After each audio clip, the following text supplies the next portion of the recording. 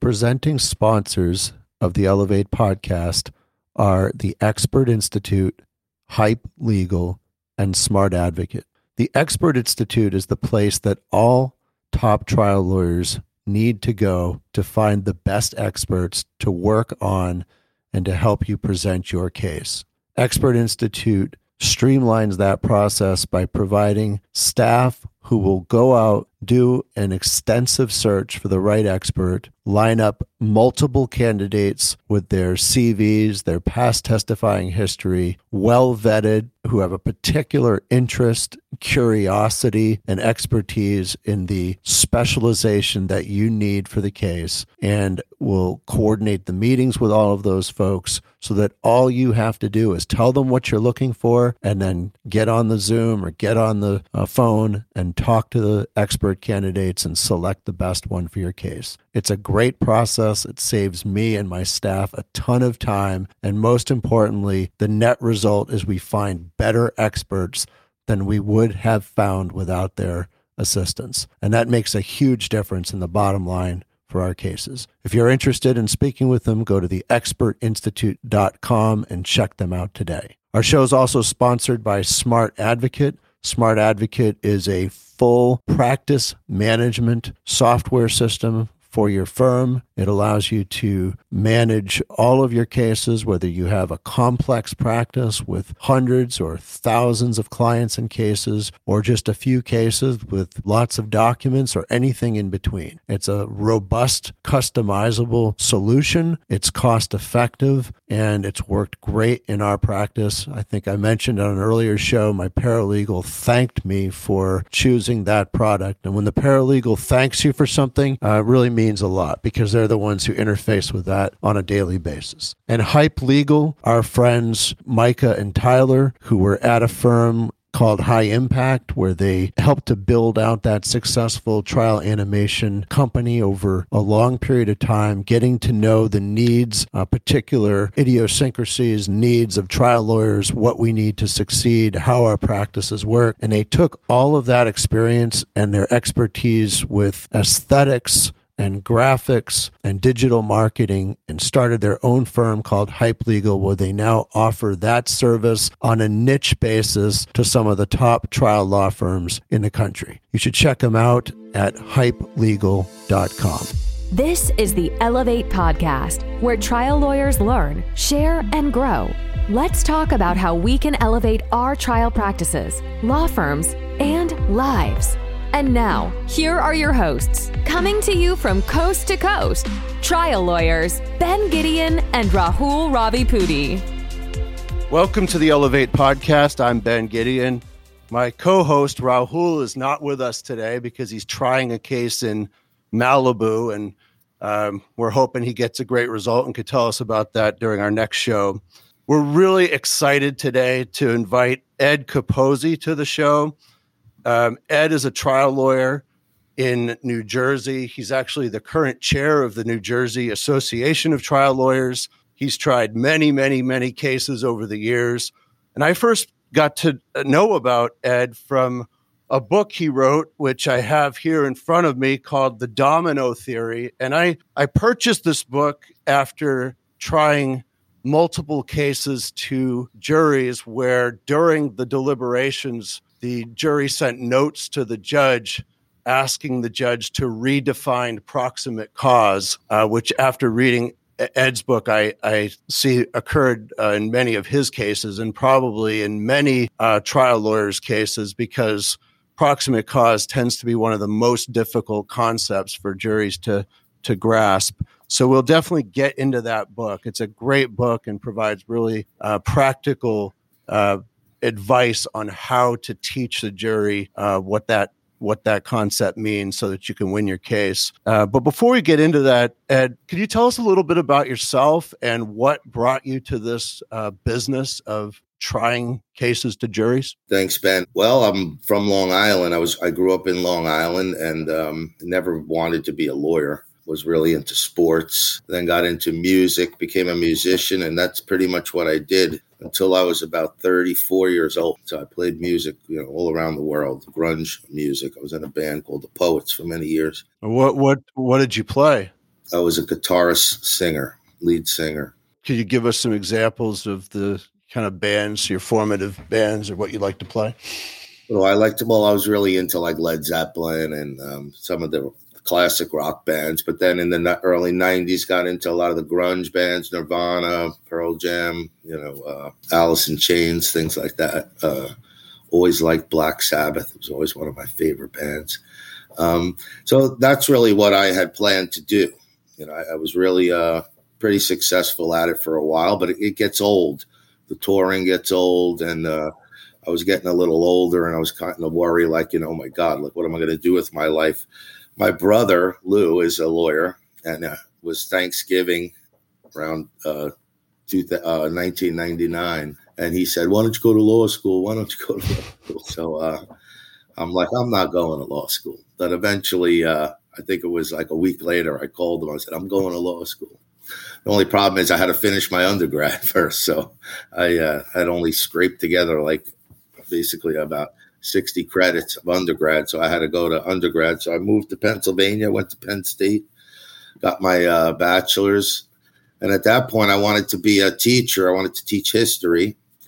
And went on my first job interview and saw what the salary was. And I'm like, I'm not going to do this. And went to law school and actually did pretty well in law school because I was kind of focused. Wanted to have a secure job, but had no idea that there was a plaintiff's bar and a defense bar and like what you could actually do with this stuff. So that's where the music comes in. Because I was in a band for many years and we had a very theatrical stage show, and I tried to turn the courtroom into that. So I started to bring in, I've always been an artist. I've always been drawing since I think at 4 years old, I painted my first picture. So that comes in really handy because I'm basically a medical illustrator live in court. So I can illustrate any body part, any accident scene. So that's what I started to do. I started to incorporate that stuff into my presentation in court. And I kind of treated it as if I was doing a concert or a show. And that's how it started. And then, I was kind of lucky in a way because I joined firms. The first firm I joined was a really good firm. And they taught me how to be a lawyer, how to answer interrogatories, like very precise, and make the image is everything. Create really nice ROG packages, things like that. So I kind of took it to the next step. I left that firm and came to New Jersey. That was in Philadelphia. Came to New Jersey because I have an older son at the time. He's actually a lawyer in my office right now, but at the time he was in high school. And I wanted to see his senior year of sports because he was a really good athlete. So I moved to Fort Lee, New Jersey. And the main reason I moved there was when I went on all these interviews, I didn't know anything about New Jersey at the time. I said, I want the town that's closest to Yankee Stadium. And it was literally right on the other side of the George Washington Bridge. And I could literally see Yankee Stadium from my apartment, could see the lights glowing. And I took a job with a very small firm, and it was my first day of work. And they said, you want to try this case? And I said, yeah, I'll try it. I mean, I didn't know what I was doing. I think it kind of helped me because I didn't have anybody to kind of cookie cutter me into being a specific type of lawyer. I kind of went with it and ended up winning that case. And then they said, you're trying every case from now on. And that's what I did. And I just, I was trying one every other week. My first year, I think I tried 15, 16 cases. And then I continued to try at least that many for the next 10 years. And just developed different things over the years. The cases I lost back then, I don't think I would lose now just because I've kind of tweaked it. And didn't know really kind of what I was doing back then. I was just kind of winging it. But, got reversed a few times by the appellate division because I thought I could do certain things a certain way. Everybody was saying, oh, you can't do that. You can't do that. I'm like, well, why not? And I would do it. And then the case would get reversed. And then I'd win it again. I'd go back and I'd win it again anyway. So, that's kind of how I started out. And just as an aside, as a Red Sox fan, I'm really sorry about that one game. Wild card loss that the Yankees endured. I feel for you. It wasn't even, what upset me more than anything, it wasn't even a game. You guys kind of blew us out. I thought, I wouldn't mind losing if the game, was in the ninth inning and it was close, but that was kind of a blowout, so it kind of sucked. But Yeah, it was interesting because right before that, the Red Sox Yankees had that 3-game series that the Yankees swept the Red Sox. So that's how baseball is. It's fickle like that. So it's interesting because I've always thought most trial lawyers secretly want to be rock stars, but they didn't have any musical talent. So they ended up finding a way to be the center of attention in a courtroom.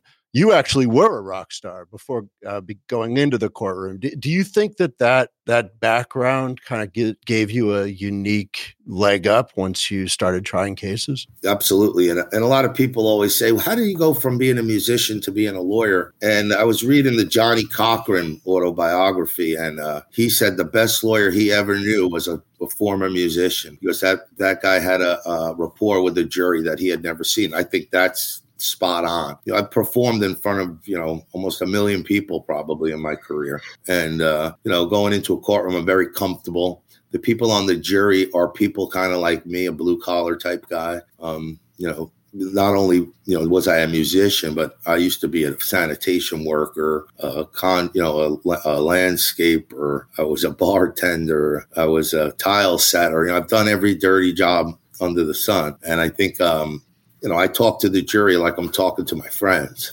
kind of keep it real low key, down to earth. And then again, that's why the domino theory is so successful. You have people coming into court, they don't know anything about the law. And for the most part, they don't know anything about injuries, spinal injuries or whatever type of injuries they are. So you got to teach them medicine and the law in a very short period of time. So you have to kind of dumb it down. You have to, I pretend they're kindergartners.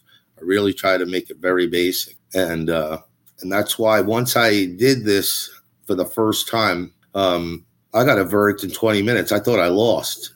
And they had, gone right to the money because I guess the explanation was simple enough. Whereas the other, 50 trials I did before that, no matter how much time I spent on proximate cause, they continued to ask, can you redefine proximate cause? So I've read your book and I understand what the domino theory is. For our listeners who haven't yet had a chance to read the book, can you just give us a brief overview of what is the domino theory and how does it work in trial? And what is the purpose of it? Is it just to teach proximate cause, or does it incorporate other elements of what you're doing in courtroom?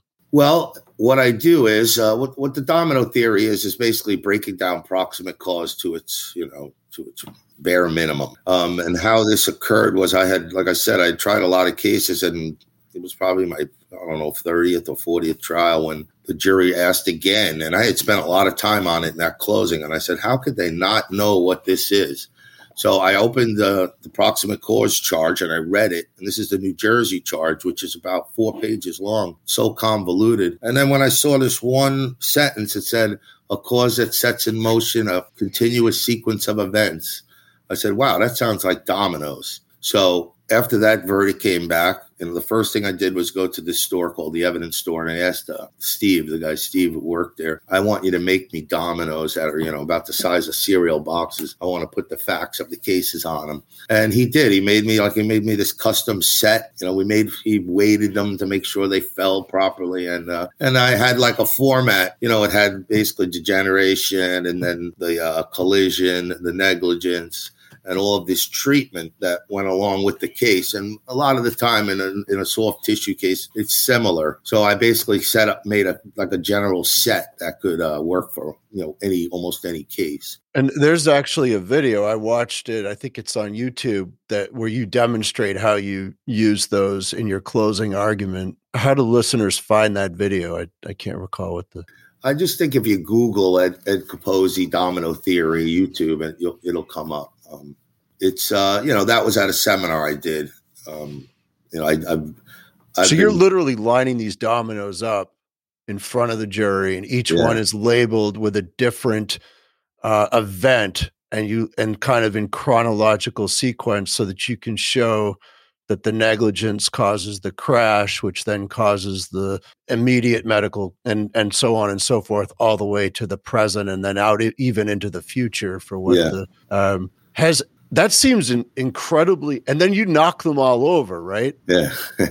What I do is, and I think it's the best part of the whole domino theory, is because the the first, and remember when I first started this, and actually when I wrote the first book, the new book just came out, the second edition, which I don't know if you have that one or you have the older one. Looks like I have the older one. Well, the new one came out about a month ago.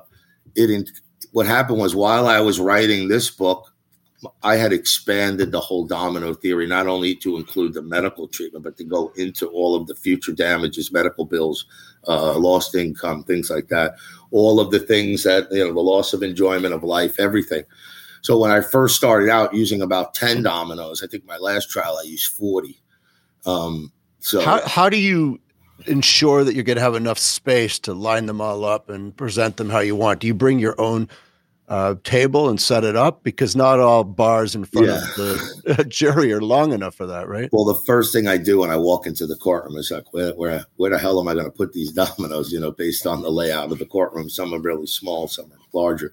Well, kind of luckily, at least in New Jersey, and I tried cases in a lot of other states, but in New Jersey, there's always a rail in front of the jury, and it's curved, and they work perfectly. I could fit about 40 of them on there. Huh. I start way on the left, and they don't fall over by mistake. They're weighted Never. Properly. I mean, that would be something I think some people might worry about. Yeah. Well, luckily it's never happened to me. But we get I get emails all the time about people who are using them, and they tell me funny stories how, the dominoes will fall into the jury pool, like on top of the jurors in the jury box, and they're laughing and they hand them back, and there's like a little rapport going on there. I've had judges, when they're defining proximate cause, because in New Jersey, they give the jury charge after you're closed. Some states, they give it before you're closed. But in this particular case, they gave it after he closed. And the judge is reading proximate cause. And he says, kind of like the dominoes. And he actually gave me credit for part of the jury charge, which always doesn't hurt. But, the key to it is it makes it really simple, because the jury can see that. They could see the case in front of them. And like I said, I think the best part is when you put degeneration first, because everybody has pre-existing degenerative disc disease or whatever body part we're talking about, typically in a soft injury case, or if they have prior accidents or prior MRIs. Sometimes now I put about 3 or 4 or 5 dominoes before the negligence. But if you take away negligence and collision, for example, in an auto case, and you tip over the first domino, they fall and nothing else happens. Then I remove them and just put the collision and negligence back, hit the negligence, and whoop, they all go. So, it's been very helpful, at least getting past that proximate cause charge and not having a jury deliberate for a long period of time just based on that. Kind of simplifies things. Yeah, can we go back to the proximate cause problem? In your book, you actually lay out the jury instruction that the New Jersey courts give on proximate cause, which I'm not going to read it because it's very long, and it goes on for several paragraphs.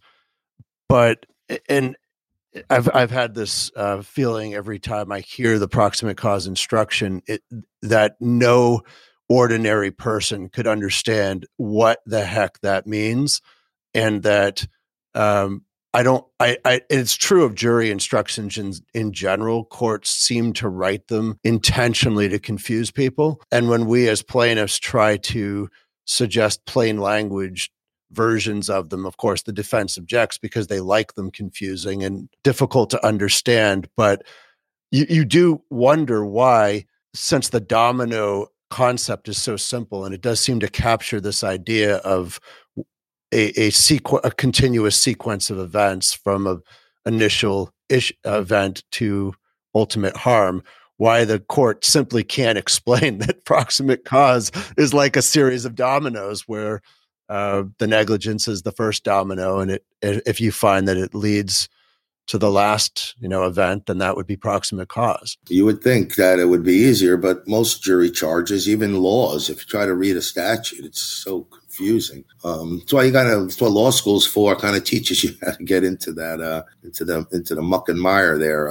So could you maybe give us some examples of trials where you've used this, just some practical illustrations of how it works so the listeners can understand it? Yeah, sure. So like I was explaining before, if you just take a simple motor vehicle accident, rear end hit, typically the defense will stipulate the liability. Yeah, it was our fault, but we didn't cause all these injuries. So, and the defense is always that the person had a pre-existing condition, whether you're 15 years old or 90 years old, everything in between. That's typically the defense. It's a sprained strain. It's not a herniated disc. So basically what I do is during the trial and in my opening statement, even though I don't use the dominoes, I create a timeline showing the person's life prior to the accident. There's very little or no activity on the timeline. Then the accident happens and all of the treatment, the accident happens, you're in an ambulance, you're at the emergency room, you got to follow up with your primary care physician. You go to a chiropractor. You go to a pain management doctor. You get injections. And it's very crowded on the right side of the timeline. So, and I explained to the jury prior to this accident, never had any pain in their neck, never went to a doctor, never filed a lawsuit, never had an accident. This happens. And, what probably happened here? Did the accident cause the injuries or the negligence cause this accident and the injury? So it's just that visual alone, I think, is pretty helpful. Another thing that's very important is the preponderance of the evidence. We only have to prove the case by more likely than not standard as opposed to beyond a reasonable doubt. And I use that also. I don't know if you've gotten to the end of the book where I'm using mathematics. That has been also very effective. I basically do the whole deliberation for the jury in my closing. I teach them about the preponderance of the evidence and why. If the defense doctors claim that a third of the uninjured population has bulges and herniations, then 2/3 doesn't. So it's probably twice as likely they never had this injury before. And I use that 67% that the defense doctor proved the case for me. So I do that. But, again, what you need to show is that negligence, but for that person who's driving that car looking down, runs through a stop sign or a red light and T-bones somebody, but for them looking down, but for that negligence, the accident never would have happened because they would have stopped at the stop sign and my client's car would have drove right past that intersection and they would have went on with their life. And that's the reason that we're here. But most importantly, I try to say a second before this accident happened at, say, 5:30 p.m. My client's on her way home to her house. She's worked all day.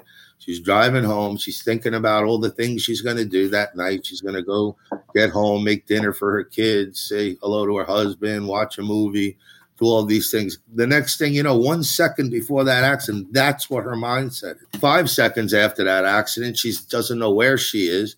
And 5 minutes later, there's an ambulance there putting her on a gurney, taking her to the emergency room. So after she gets out of the emergency room, they obviously x-ray her for any fractures. There's no fractures. She wakes up the next day. She's in agonizing pain, goes to see her primary care physician, who then sends her to physical therapy, then to a pain management doctor, gets her MRI, does an EMG, does all this testing. Ultimately, the pain never stops, never ends. So she goes to see a neurosurgeon who ultimately does surgery on her.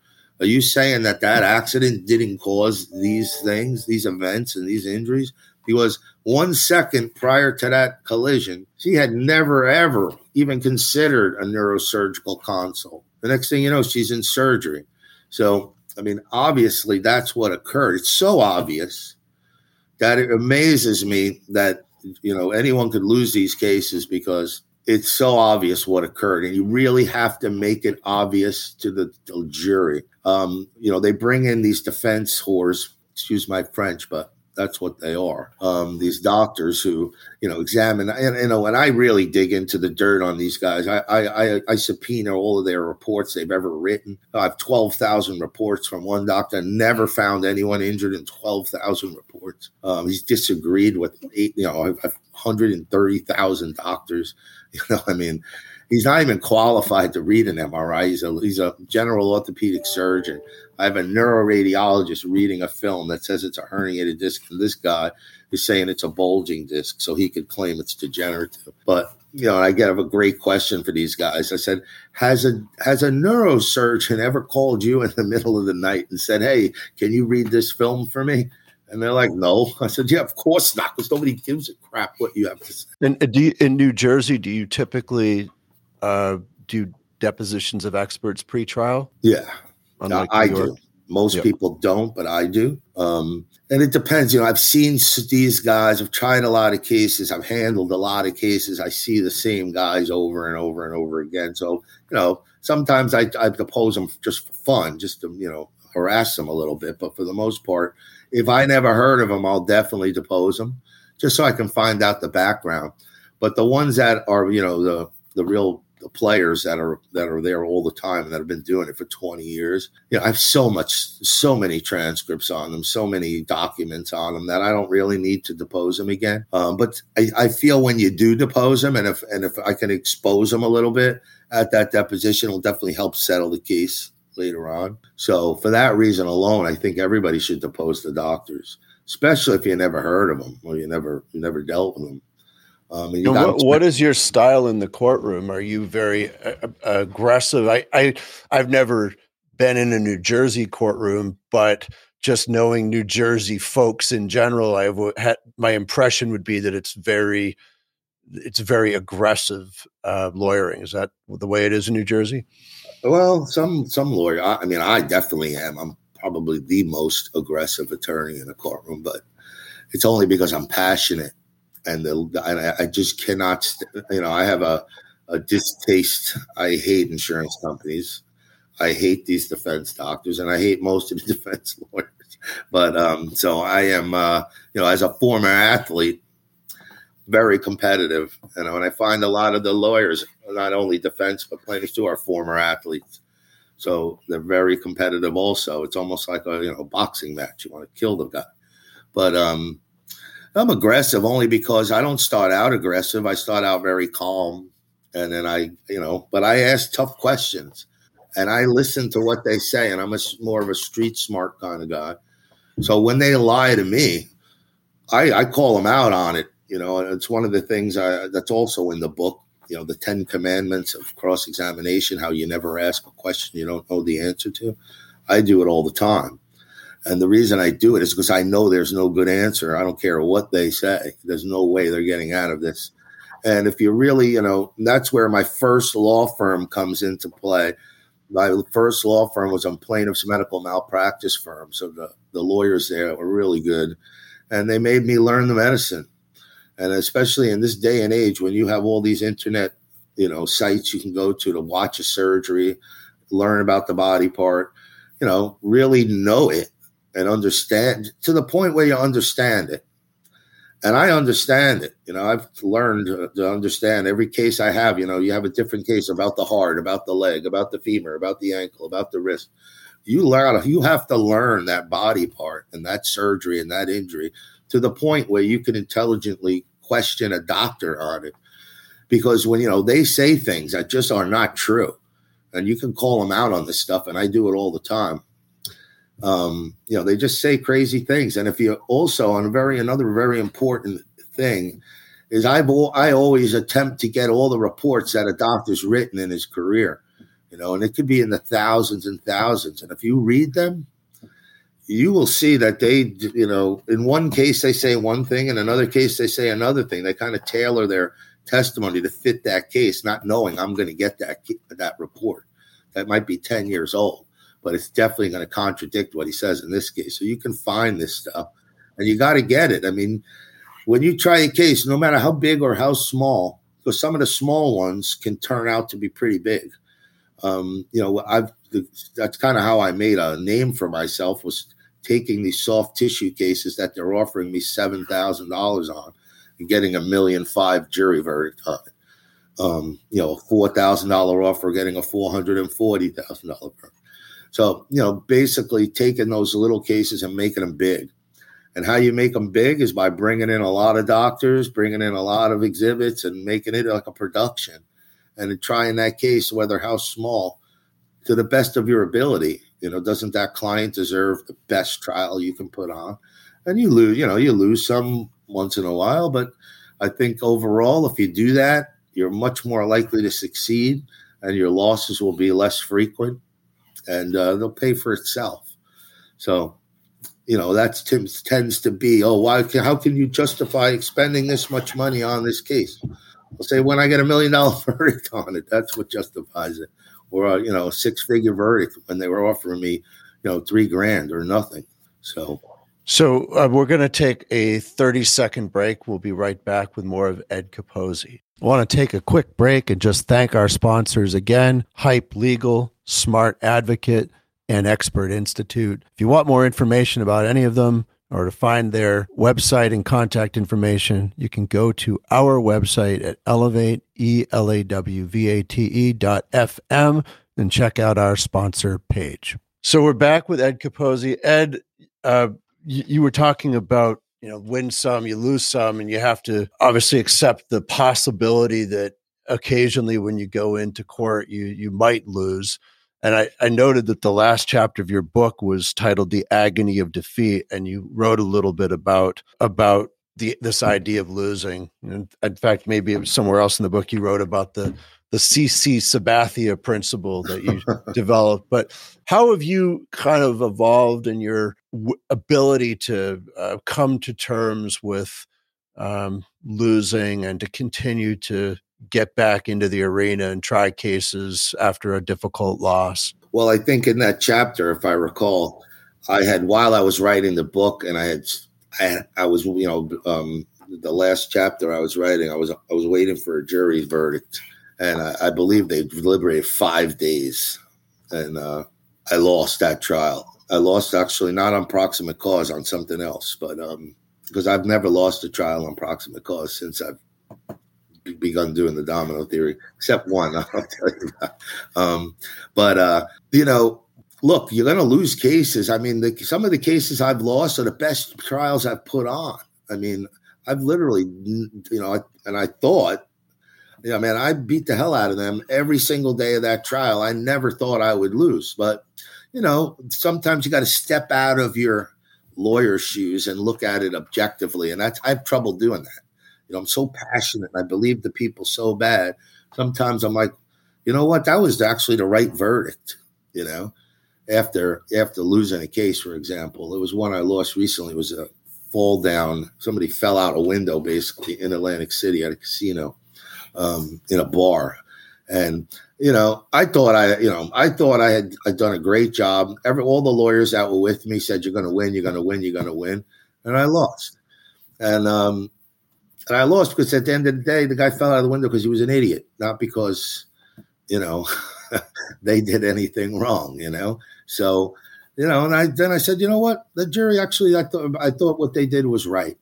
I thought I thought it was the right thing. It takes a long time to get out of that mindset where, I got to win every single case. And I've been successful. I've gone 4 or 5 years without losing a trial. Then I've lost 3 in a row, and everything in between. I've lost plenty of trials, not that many, but plenty. And I thought some of the ones I won, I should have lost, but I won, and then some of the ones I lost, I should have won. It's a difficult thing, but like I said, like the CC Sabathia analogy, if you go out there every day, every 5 days, and you try a case. Just like him, he pitches great. He wins the game. He pitches poorly. He could win if the Yankees, hit 10 home runs. And then there are games where he pitches great and he loses 1-0. So, I mean, that's how you have to have that mindset that, look, this is what I do. This is my job. I'm going to go in there. I'm going to do the best I can. You're only as good as your client and your facts. I mean, I pulled a couple rabbits, out of a hat, but most of the time you're going to lose those cases. You bring a terrible client in with a lot of priors and a real dirtbag, you're going to lose. If you have, the facts are not in your favor, you're going to lose.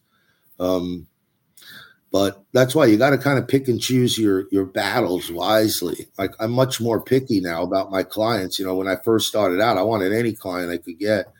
Obviously I'm trying to make a living. But as you become more successful, you can kind of pick and choose those clients and reject a lot of these cases. Because I feel sorry for everybody. I have people come in, I went to 10 lawyers, they won't take my case. And I'm like, you know what? I'm going to help this person, And sometimes I've done that and become been successful. Other times I always say, why did I take this case? I should have just rejected it, because the ones that you think are going to be a headache are a headache. They always become problematic. If the client's problematic, oh, no, I've got lawyers call me, hey, can you take this case over? This client's a real jerk. I can't take him anymore. And I'm like, yes, send them over here. The next thing you know, I'm in the same boat with this person. I'm like, why did I take this case? So, you got to be smart about what cases you get. But if you think you're never going to lose a trial, either you're not trying the right cases, or you're living in fantasy land, or you haven't tried enough, because you're going to lose. You're going to lose, especially now. I mean, honestly, it's becoming more apparent to me. I mean, I have some really big trials coming up, and I picked in New Jersey, at least right now, the courts are still closed. They're having some virtual trials, and they're kind of reserving them for the smaller, like one defendant, one plaintiff cases. So because the only way we're ever going to settle a case in this day and age, because the insurance company is just sitting on the money right now. They're just sitting there waiting for the courts to open. So they're not settling anything for any reasonable amount of money, which infuriates me. I'm forcing the judge. I'm like, Judge, I'll try this case virtually. I don't care. And he's like, yeah, well, I don't have a jury in this county. I said, I'll go to Alaska. I don't care where you send me. I want to try this case. Because the defense attorney was pissing me off because they wouldn't make me a real offer. So I said, I get him in the courtroom. You're going to see the offers start rolling in. And exactly what happened. I picked the jury virtually. It's like the Brady Bunch. You got all the jurors on the screen. And they were literally, and this, I swear on my mother, this woman is cutting vegetables in the kitchen on a cutting board. As the jury, we're picking the jury. She's cutting vegetables. Everybody, you could see into everybody's living room, though. So I thought that was actually pretty cool. So not only do you see the person, hear about them, but you can actually see the things that are hanging on their walls and things like that. But in that case, we picked the jury for 2 days. Just as we were about to open, the case settled. So, 90% or 95% of the cases are going to settle. Once you get into that courtroom, the real offers will start coming in. So we got to get into the courtroom. But picking that jury that day, and this was about 3 weeks ago, I couldn't believe, I must, because I haven't picked a jury in 18 months because of the pandemic. But it really brought home the fact that these jurors are so anti-plaintiff. It's unbelievable. Everybody's a fraud, and we have to ask questions. Oh, do I have to prove my client isn't a fraud before you even consider the evidence? Yeah. Why do you have that mindset? I don't know. McDonald's hot coffee case. I mean, that always comes up. Every juror should have to watch that. When you go to the jury room, they should show it while everybody's waiting. Because it really, the propaganda is everywhere. I mean, it's everywhere. We got billboards all over the place, for these insurance companies, TV commercials, stadiums named after them, post-game shows, pre-game shows. Everything is insurance companies. And not only like Geico, let's pull Geico, for example. They have the caveman. They have the Mutembe Mutombo commercial, which is a good one, actually. They have the gecko lizard. I mean, they have 3 campaigns going at once. Liberty Mutual has the Limu Emu. They have the one with the kid standing in front of always in front of the Statue of Liberty in New Jersey City, which is by me. They are spending so much money on advertising, and our rates are through the roof.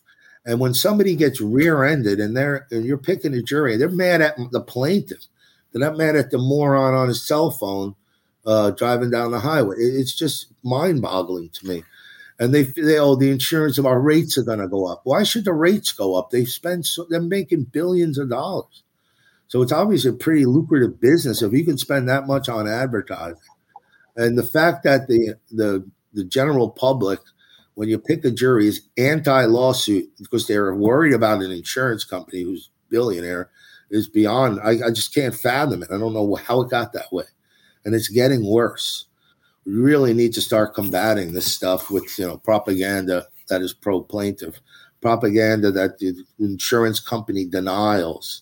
Because anyone who had to deal with an insurance company will know how they are. Your car gets totaled. They want to give you 3/4 of the value of it. You get injured and you have an underinsured motorist coverage. They fight you to the death. It's not like they treat you better because you're their client. People think it's going to happen, and it doesn't. They only get rich by not paying premiums, by not paying out cases despite collecting the premiums. They always say, "Oh, you got to save me $5,000." I'm like, "Yeah, right. I'm going to save you $5,000. How about you give my client the $5,000?" It means a lot more to them. Yeah, but you got to save me money on this one. I'm like, you insured this loser. You're going to pay all of the money. Are you kidding me? I'm not saving you 1 cent. So that's my attitude towards them. And that's what gets me a lot of trials because, I refuse to negotiate with them when I'm correct, when I'm right.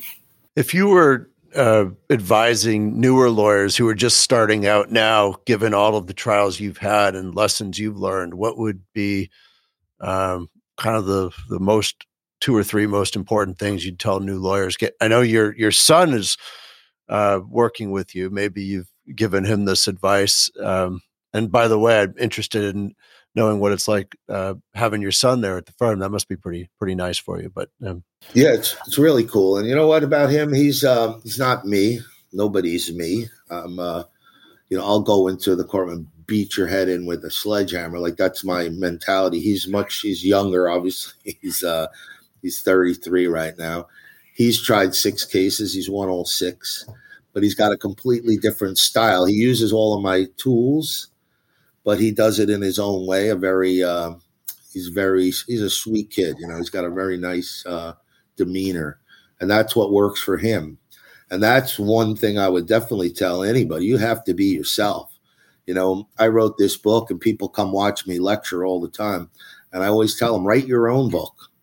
I wrote this book only because I kind of came up with this idea. But I read a lot of these books, The Reptile, Keenan on Damages, Rules of the Road. I read all the trial guides, plaintiffs' books, and I get some really good ideas out of them. But I don't, I'll steal things from time to time if they're good, but I don't try to be that person. I try to be myself. I did try The Reptile 3 times and lost 3 trials in a row because I was trying to do something that I just didn't fit for me. But I like the concept. I said, wow, this is a cool concept. Let me try this.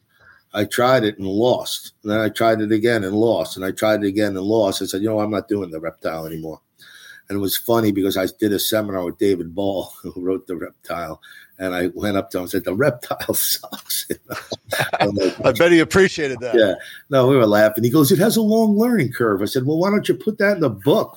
So I wouldn't lose 3 trials in a row over it. But and we did have Keenan on the podcast, so you can go back and listen to his episode.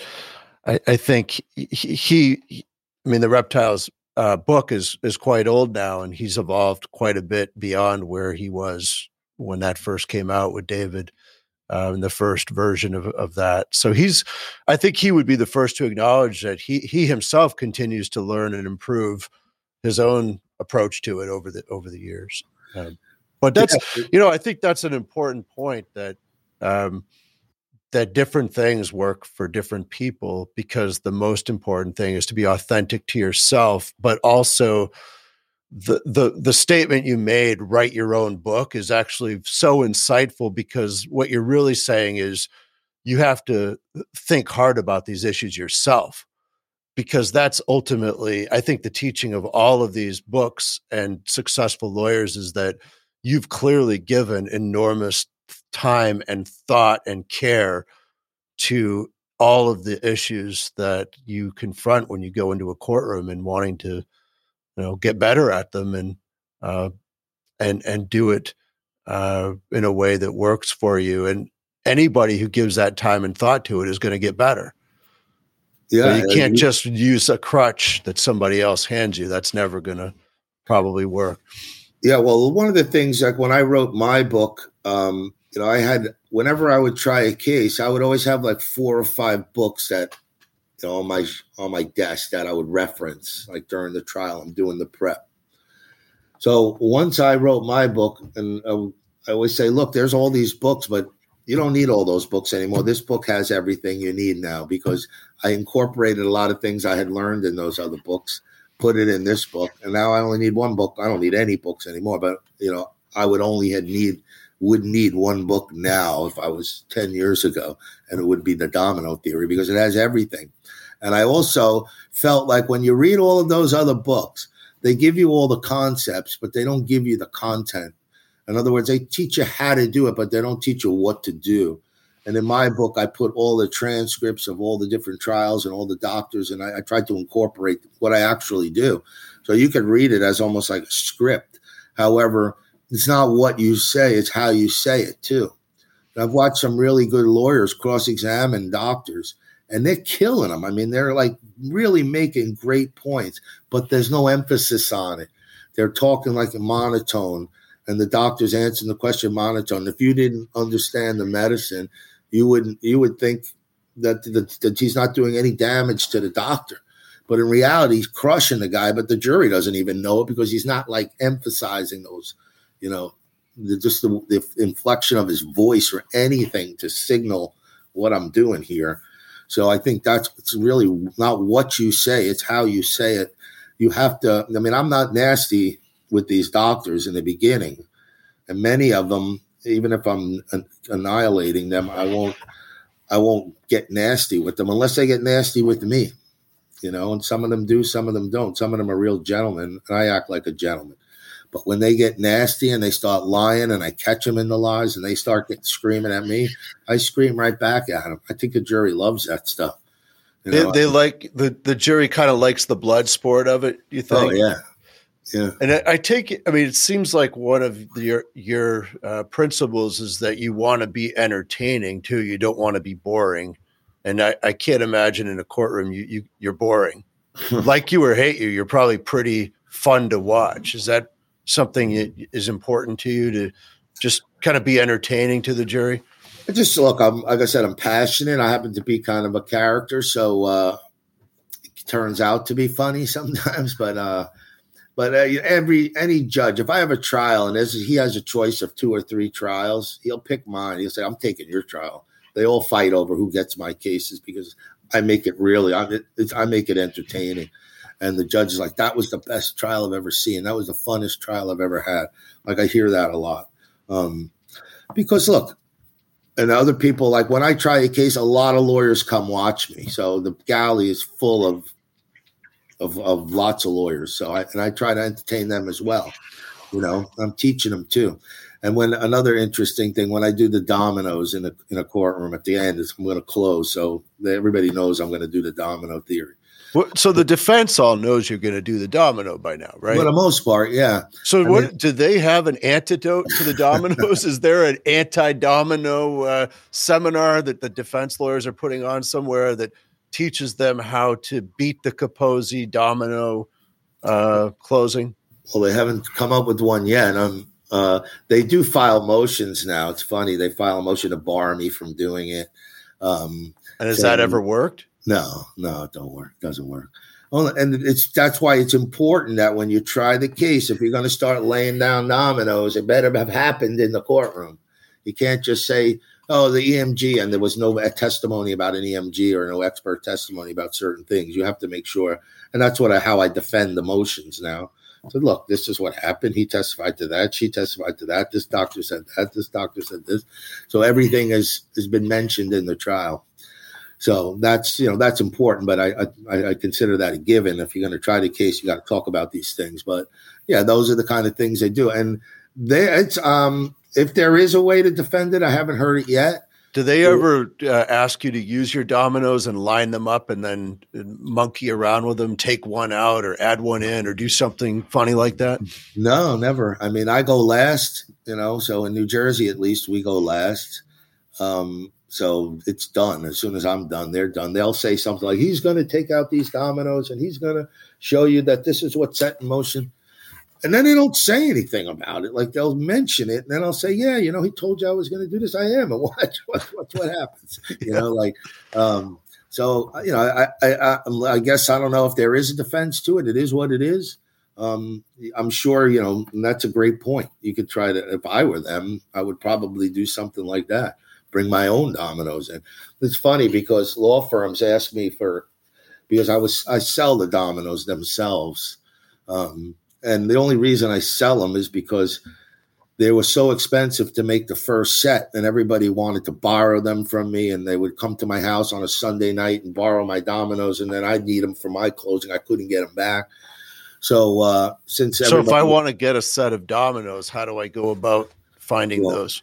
We got a little bit of a problem there now. So we made like 1,000 sets of them. We sold them all. Wow.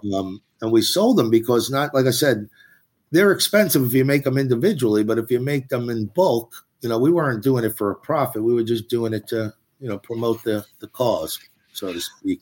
But we ran out now. In fact, I only have, a couple bags that I change them every trial. So they're constantly changing. So I need mine to do my own trials. But, we're being made in China. And I guess after COVID hit, we're having trouble getting them. The price, they want like 3 times the price. And we're just kind of on hold right now. But we have sold them in every state in the United States and in Canada too. So, wow. and regularly get orders for them. But I just throw the checks in the drawer. Don't, wait until if they come back, I'll contact these people. But yeah, right now I just can't get them made at a reasonable price at least. But and I'm busy, man. I mean, when the orders for these dominoes would come, and I'd be in my garage in the middle of the winter, like folding them up because they come flat, and you got to fold them up, and then so it was a kind of a hassle for me to do this to make more money. I'm wasting my time, but I would like at some point maybe trial guides. We've discussed them maybe selling them because look, when they look professional like that, they do look really nice. It doesn't look like nobody's writing on them with hand, magic markers and things. These things look good. And they always fall perfectly. So, ideally, I'll get back to creating them again. Well, Ed, we really appreciate your coming on and talking about this and helping to educate folks who are out there battling like you are every day against insurance companies trying to do right by their clients. If folks wanted to reach out or find you or have questions, are you open to hearing from people? And if so, can you let them know how to get in touch? Sure. I talk to lawyers around the country every day about whether it be the domino theory or something else. So, my email is ecapozzi15@yahoo.com. That's my, non-business one, which is the one I check more than anything. So ecapozzi, ECAPOZZI15 That 15 is for Thurman Munson. Yeah. I remember him. Yep. Well, best of luck to the Giants, the Jets, and the Yankees, but I can't say I'll be rooting for them. And folks are looking for the Domino Theory book. It's available on Trial Guides. Apparently, there's a new edition that just came out a month ago, so you should check that out and check us out again in a couple weeks for our next show. Until then, take care all. Have a good couple of weeks. Thanks, Ed. Thanks, Ben. Thank you. For more information about today's guests and the topics discussed on the show, please visit our website at www.elevate.net. That's ELAWBATE.net, where you'll find guest profiles and show notes, and you can continue the conversation by joining our Facebook group. And if you enjoyed today's show, we hope that you'll subscribe and consider giving us a 5-star review. So for now, keep on working to elevate your trial law practice, and we'll see you back again soon.